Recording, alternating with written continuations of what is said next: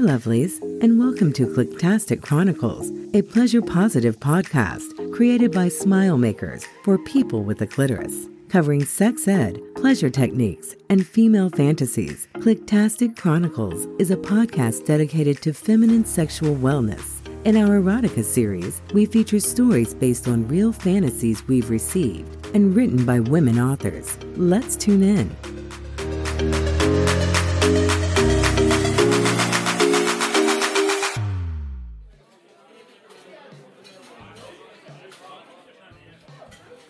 One time a year stand.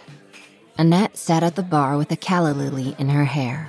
Her hair was longer than he would remember it from a year ago, but she smiled as she tucked stray strands behind her ear and her hair brushed her bare shoulder. She looked around impatiently. Her heart raced and she touched her chest where she felt the pounding there. She swallowed air, not even thinking about imbibing the pretty beverage in front of her with a matching flower. The bar was called Callas, and the owners made sure there was always an abundance.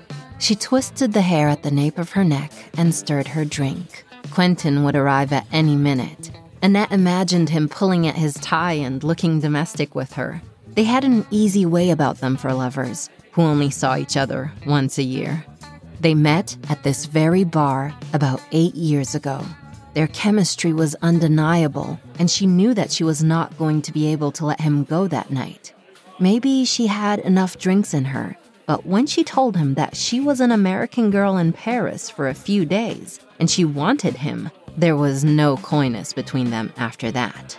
Quentin took her to his apartment upstairs and she was on fire. She had had a calla lily in her hair that night too, pulled right from her cocktail. She was exhausted from all of the traveling she had done, and the bar near her hotel seemed as good a place as any to unwind. Looking up now at Jake and Paloma, the owners, they smiled at her because they remembered her from the year to year. And Quentin lived upstairs, so he was a regular. They had not been surprised to see them reunited the following year, and now they expected the lovers every year. Annette had been very demonstrative about her desire that night.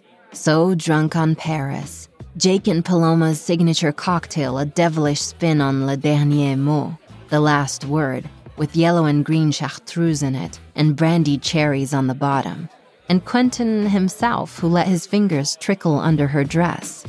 Her calla lily was in his other hand as his fingers under her skirt caressed her thigh. She was so turned on by that alone. Upstairs, the first night in his apartment, he walked behind her and asked if she wanted a massage. Annette nodded, and he kissed the nape of her neck, which was bare at that time, because her hair was shorter when they met. The massage that he performed took her for a surprise. Quentin draped her legs over his, and he cupped her vulva with soft suction. She looked at him with wide eyes, because she was not expecting that. It would be the precursor to all of their interludes to follow. He was never what she would expect. Annette pushed into his hand as he held her pulsing sex. The inside of his palm grazed her inner bits, which were wet, and she looked at him unflinchingly as he just caressed her for what seemed like forever. He took his time like he had all day to do that to her. He did not rush anything. Even when he applied lube, a delicious, scented lube that she hoped tasted as good as it smelled in case he wanted to go down on her later. He would want to. He tugged at her clitoris softly, then rubbed it in a precious circle until she was afraid that she would come. But she did not want to come like that. She wanted to come when he was inside her, because she liked the feeling of coming when she was full inside. From gently tugging her clit, he slipped a few fingers in her, one at a time, until she was pretty full. And still she would not let go, because she needed more to take her over the edge. When he ate her out, he was not greedy. He savored her. Annette was on the edge of the couch, and she could have come at any point, but she wanted to play a game with herself. and wait until she could not wait anymore. Quentin was making it very hard, and she did not even have a penis. Annette squirmed on the stool at the bar presently. She felt the same level of desire for him now with her longer hair sitting at the bar waiting for him in Paris as she had that first time she met him. She would not be bound by rules. She had wanted him that first night, and she had him. And she kept having him because she still wanted him. On that first night, she was all about pleasure, all about the beautiful view of Paris at night that she could see over his shoulder when her eyes were not closed with the periphery of desire. His apartment was in the shadow of the Eiffel Tower, which she had screamed about when she saw it for the first time in the taxi that she took to her hotel. But over Quentin's shoulder was another level. He bestowed between her legs the kisses he had lavished on her mouth. Annette swooned, almost slipping off of the love seat.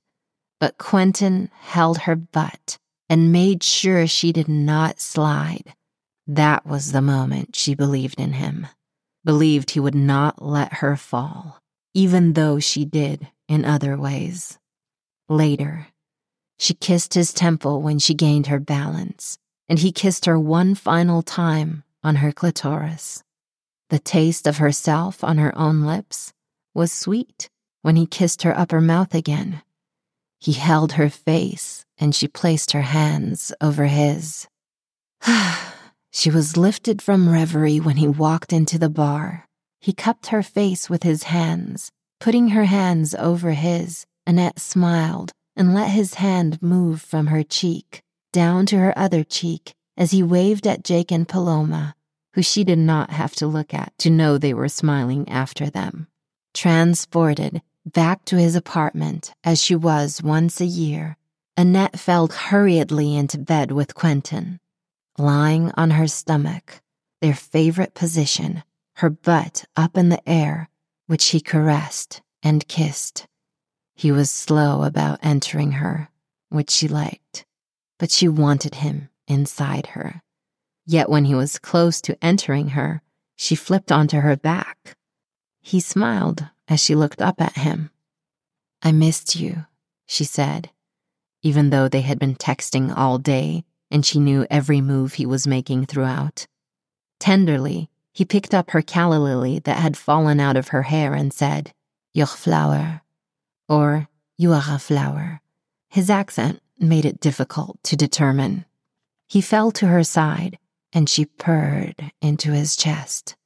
They rained kisses all over each other, each kiss amping up her desire. She wanted him to fill her, but she wanted to postpone it too because it was sweet torture. Wanting it and waiting for it. When they could wait no longer and she was on her stomach again, he slipped inside her. Annette reached behind her to grab his wrist.